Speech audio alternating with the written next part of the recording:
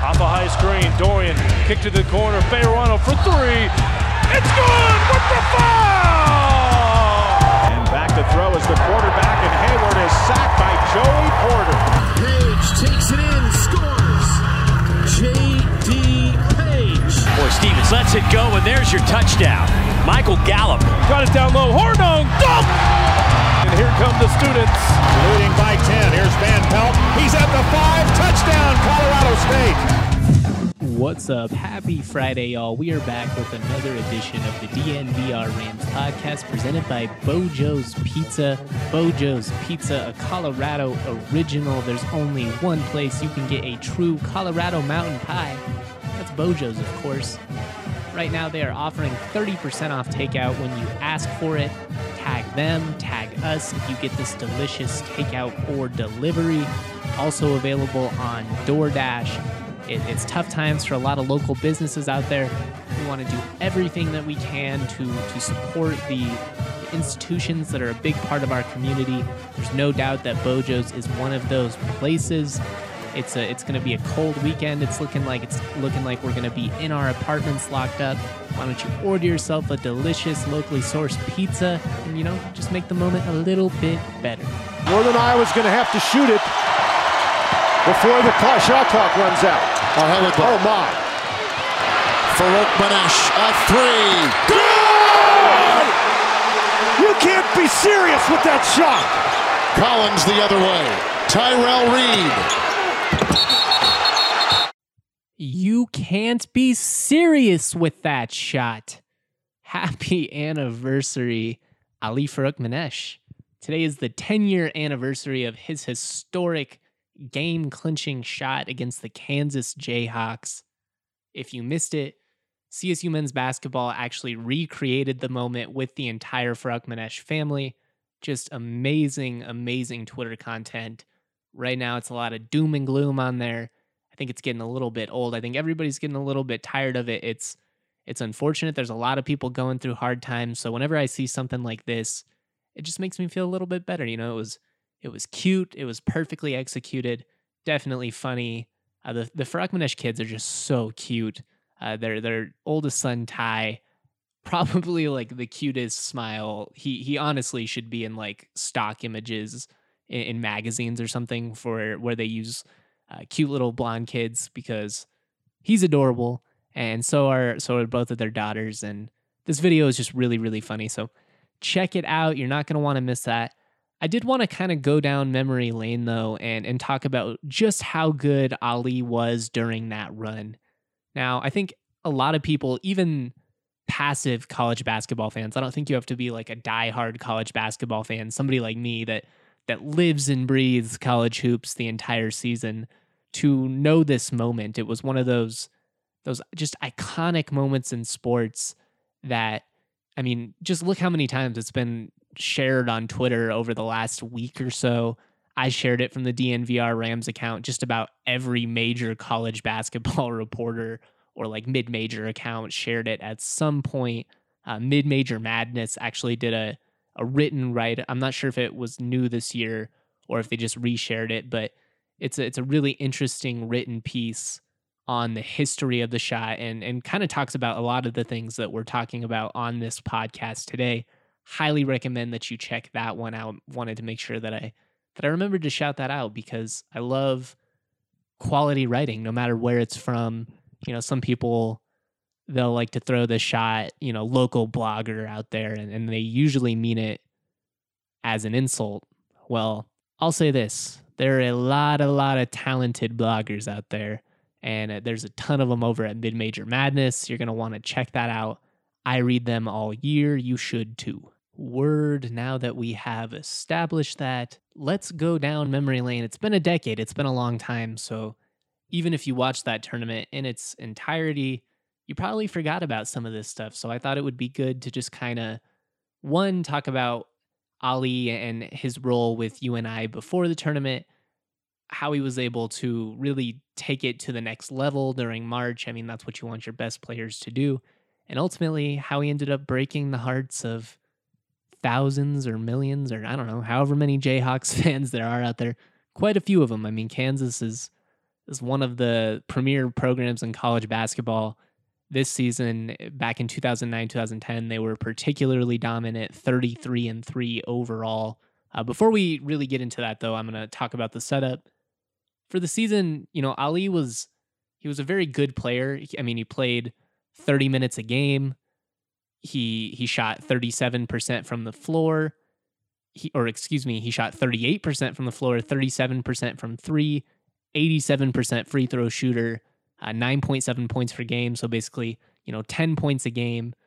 That's basically exactly what you want out of your shooting guard. He's a 3-and-D type kind of guy. A situation where he was a very important player, played a key role for the Panthers' success. UNI was very good that year, won the Missouri Valley tournament. So they were a very good team, and they had 4 guys that averaged double digits. Ali was one of them. But it wasn't like Farokhmanesh was, he wasn't Peyton Pritchard. He wasn't Malachi Flynn. He wasn't out there throwing 30-point games on the regular. He wasn't, necessarily like a household name before the tournament. He wasn't that superstar that you expected going in. Going into the tournament, I think there's always a couple of players that everybody has their eye on, guys that could potentially really go off, guys you think that you would really not want to miss their games. And while I have a ton of love for Ali, he was not one of those guys. And I think that's part of what makes this run so cool, so special, so memorable, is that it was just like, kind of like an average dude, like a role player going off. Like I said, a very, very good basketball player. I'm not saying this as a sign of disrespect or anything like that. Guys have to know their roles, and Ali certainly did.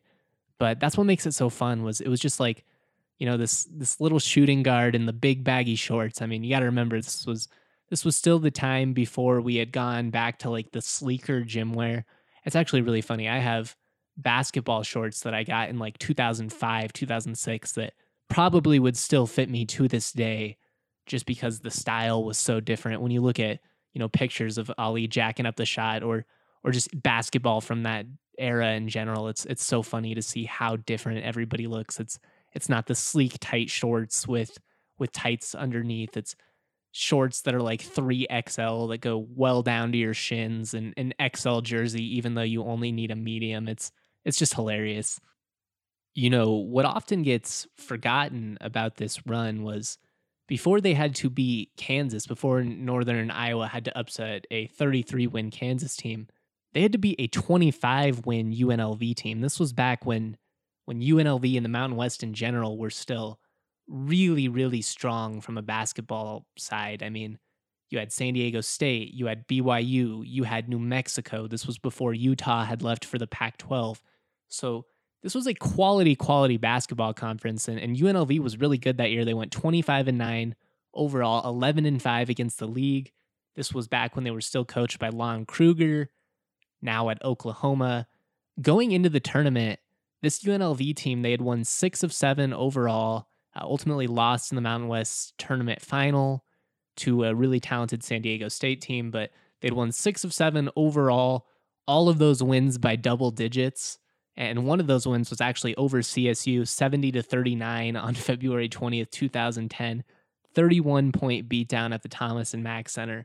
Not what you want to hear about as a CSU fan, so not really any point of going down that rabbit hole. But anyways, this was an opening round matchup between two really, really quality mid-majors. Really, this is an example of a game of why we love March Madness so much. It's two teams that normally aren't going to play each other. UNLV, Northern Iowa, quality programs that don't have the resources that, some of these bigger programs, Kansas, for instance, has. And it was just an example of two really good teams. Ultimately, you expect UNLV to win this game. Like I said, they'd basically been beating down everyone coming into this game. And Ali just went off. Like I said, normally played 30 minutes a game and scored 10 points, but he played 34 minutes in the win over UNLV, hit 6 of 13 field goals overall, 5 of those from beyond the 3-point arc, 5 of 9, and 56% showing from behind the arc, 17 points, 3 assists, 2 steals. Just an awesome game. If you go back and look at the interviews and or just like find any piece where Ali reflects on the shot, which, I'm sure he gets, a little tired of talking about it. He's always a good sport, which is great. But, he thought that this UNLV game would be his one shining moment. It would be his moment that lives on. And honestly, under most circumstances, it probably would. A guy that normally scores about 10 points a game comes out and hits 5 threes, drops 17 in a win over UNLV on national TV on the biggest stage. For a lot of guys, that's the type of moment you only get once in a career. And Ali got 2 of them in a couple of days. I just wanted to make sure that I mentioned this UNLV game, though, because like I said, it's often the game that gets overlooked. And going 5-9 from 3-point range in a March Madness game, that's big time stuff. But after beating UNLV, after upsetting the Rebels, they move on to face Kansas. Now, nobody in the world is giving Northern Iowa a chance at this point. Kansas 33-3, 15-1 against the Big 12. Won the Big 12 regular season, won the Big 12 tournament, won 19 of 20 games overall coming into this, including a first-round win over Lehigh. So they were on absolute fire. 8 NBA players on the roster, including Sharon Collins, Xavier Henry, Cole Aldrich, the Morris brothers. This was a really, really good college basketball team. Honestly, like one of the better KU teams. I'm a guy that I watch a lot of KU basketball. I have a lot of family out there, kind of a bandwagon KU fan, if you will. One of those, I don't lose sleep when they lose, but I certainly am happy when I see them have success. But this was one of the better KU teams. And Ali comes out, 31 minutes, 5 of 12 from the field, hits 4 of 10 threes, 40%, still really good. Not quite as good as the game before, but finishes with 16 points, 1 assist, 1 steal, and the most iconic shot comes with 42.8 seconds remaining. At this point, the Panthers, they're up 63-62. So, Kansas still very much in this game. The Panthers inbound the ball. Kansas is trying to press. After 3 passes, KU is able to get the ball to, UNI is able to get the ball to Kwazo Alegbe. I'm definitely butchering that pronunciation, and I'm sorry. But he has space to dribble at this point, and he could. You could waste time. You're up by 1. Probably not going to foul intentionally if you're Kansas at that point, but you might be able to draw the foul if you're the Panthers. Instead, he decides to pass the ball up the court to Ali, who's kind of creeping over in the corner by himself. Ali sets his feet, just drills it. I mean, there was still 37 seconds left in the game, still 30 seconds left on the shot clock. So traditionally, this isn't a good shot. Like if you're a coach, this is one of those where you're like, no, yes. I mean, it took some serious stones to even put this shot up. If he rims out, Kansas had 3 guys under the hoop. They're getting probably a bucket in transition. And instead of this being, the historic shot that lives on, it's probably a moment where UNI fans for the next, 10 years are like, oh, they had to do was draw the foul. I can't believe he put up that dumb 3-pointer. But instead, because he made it, it was a great shot. And, hey, shoot or shoot. At that point, I'm so in favor of going for the kill. I know, like, traditionally, that's not the play. But if you're Northern Iowa, you don't even expect to be up at that point anyways. It's kind of like in college football where you see a team that's upsetting like a top 25 team that nobody gave them a chance, and then you see them get really, really conservative in the second half or the fourth quarter, and it's one of those where it's like, yeah, I guess that makes sense. I mean, that would be the play. You're trying to run the clock out. You're just trying to escape with the win. But ultimately, I feel like the greatest moments, the greatest upsets happen because a coach or a player is willing to take the gamble. They're willing to go for the win instead of playing not to lose. And that's what Ali did in this moment. And now it's going to live on forever. I mean, 20 years from now, when March Madness comes on and they're doing a whole reel of the iconic NCAA tournament moments, this shot will still be on there. And I just wanted to talk about it a little bit. We don't have any college basketball right now, so I thought it was fun to just kind of go down memory lane and talk about it. Talk about a guy who's now a very important part of what CSU men's basketball is building. I'm going to move on now and just kind of talk about Fort Collins in general, how this coronavirus, COVID-19, whatever you want to call it, how this has impacted CSU as a whole, how it's, impacting me, my everyday life. Before I do that, though, I need to shout out my friends over at Breckenridge Brewery. Breckenridge is the official brewery of DNVR. Right now, I'm going to highly recommend that you utilize the Drizzly app for Breckenridge beer deliveries. Their 15-can sampler is the best way to go. This is the best value, best variety. Grab yourself a couple of Avalanche ales, grab yourself some Strawberry Sky, some Hot Peak, maybe a little bit of Vanilla Porter. If you're local, you can also pick up food and beer at the farmhouse at the brewery in Littleton. Just call 303-803-1380 from 12 p.m. to 8 p.m. for your pickup. They'll even bring your to-go order right to your car for you. You don't have to get out. You don't have to go into the establishment if you're worried about that. Breck is taking all of the extra precautions to protect you. They love this community. And, kind of like Bojo's, like I said earlier, we have to do what we can to support these local joints. I mean, it's a tough situation. Breck is always good to us. They're always good to the people, to the DNVR family. You're not going to stop drinking beer over the next couple of months. Make sure you are doing so in a way that helps Colorado businesses keep on churning. Also, make sure you check out the Breck Beer Locator if you're not local in Littleton or Denver metro area. This is going to be clutch for you because it will tell you the closest liquor store near you that has Breckenridge Brewery. This takes all of the inconvenience out of beer shopping. I've been talking about it for weeks. I absolutely love this feature. This is the future of beer buying. Cool. Moving on with the DNVR Rams podcast presented by Bojo's Pizza. I wanted to briefly just talk about CSU's decision to move the commencement ceremonies from the spring to December. I have a lot of friends that are supposed to graduate this May. For, those that don't know, I went to CSU. I think at this point, if you listen to this podcast, you probably understand it. So I understand that this is a significant bummer, especially for folks that are, that are not from Colorado. It might be kind of hard to get back to Fort Collins if, you go back to Seattle or New Hampshire or wherever you're from, another country. It might be difficult to get back to Fort Collins for that ceremony, but ultimately, we're in a situation where it's just going to take some compromise. And quite frankly, I think this is a special moment. And so I'm glad that CSU at least is doing it in a way that gives the students a chance to have that special moment, to have the commencement ceremony, to make those memories that they'll never forget. I didn't actually want to go to my graduation commencement.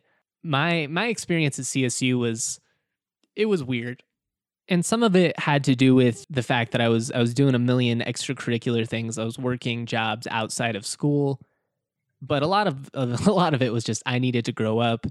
I actually didn't even finish school the first time. I had to leave for a while. Came back, got my life together, was able to graduate, finish with my major and my minor, something I'm very, very proud of. But I didn't want to go to my graduation ceremony because, I was tired of having to talk about what had happened. It's one of those situations where I'm very proud of what I did now. I'm proud of the fact that I didn't quit, but back then I was still kind of embarrassed of my past, of my struggle. I didn't want to have to answer questions. I didn't want, social media posts and me tagging and then everyone being like, oh, I thought you graduated, a year and a half ago or whatever.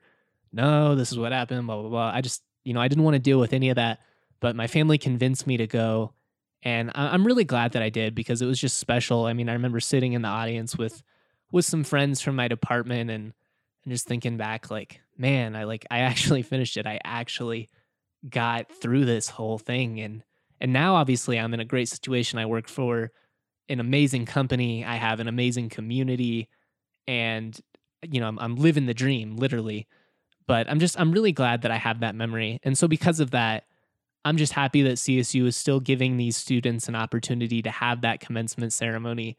I know it's unfortunate. I know that it sucks. I know that, there were so many people looking forward to having that moment in May, but at least they're still going to get it. That's ultimately where I come down to.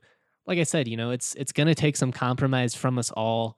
We're in this together, and especially, these local communities, we got to do what we can. And CSU is obviously taking all the right steps. And I talked about it the other day. It sucks because it's not just graduations that are being canceled. It's sports, it's performances, it's things in the performing arts, it's presentations, it's all kinds of things, studies.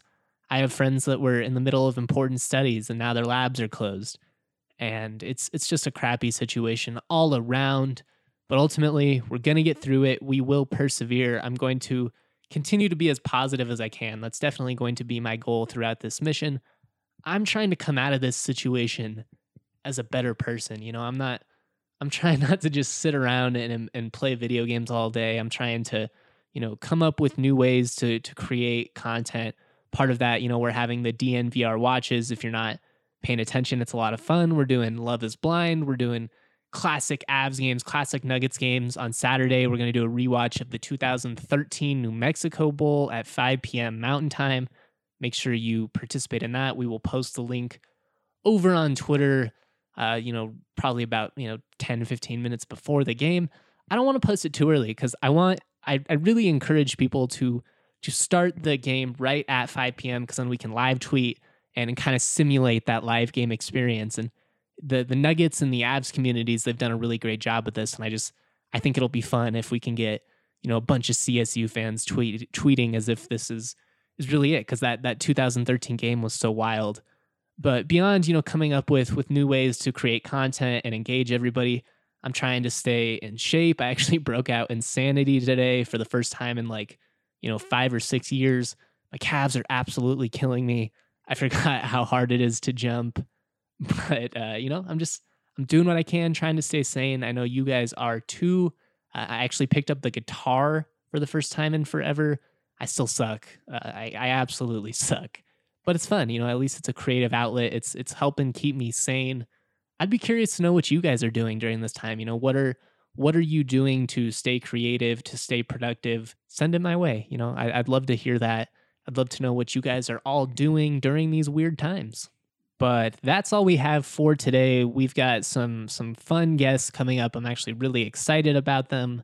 So should have some interesting podcasts over the next couple of days. Make sure you're locked in on that. Make sure you're subscribing, rating us, all of that fun stuff. Thank you to everybody that subscribes to DNVR. You guys are helping us stay alive. I mean, obviously really, really unfortunate that we opened a sports bar right when all the sports got canceled. But as you see, with the DNVR watches, with the stuff we're doing on social media, with the written content that we're going to come out with, on the draft and off seasons and so much more, it's ultimately just going to make us that much stronger of a company. It's going to make us stronger as a community. It's really going to test us. It's tough, but positivity is key. We will push through. We will persevere. Word, make sure you are participating in that New Mexico Bowl rewatch Saturday, 5 p.m. DNVR_Rams. We'll post the link right before 5 p.m. I will see you all there. Much love.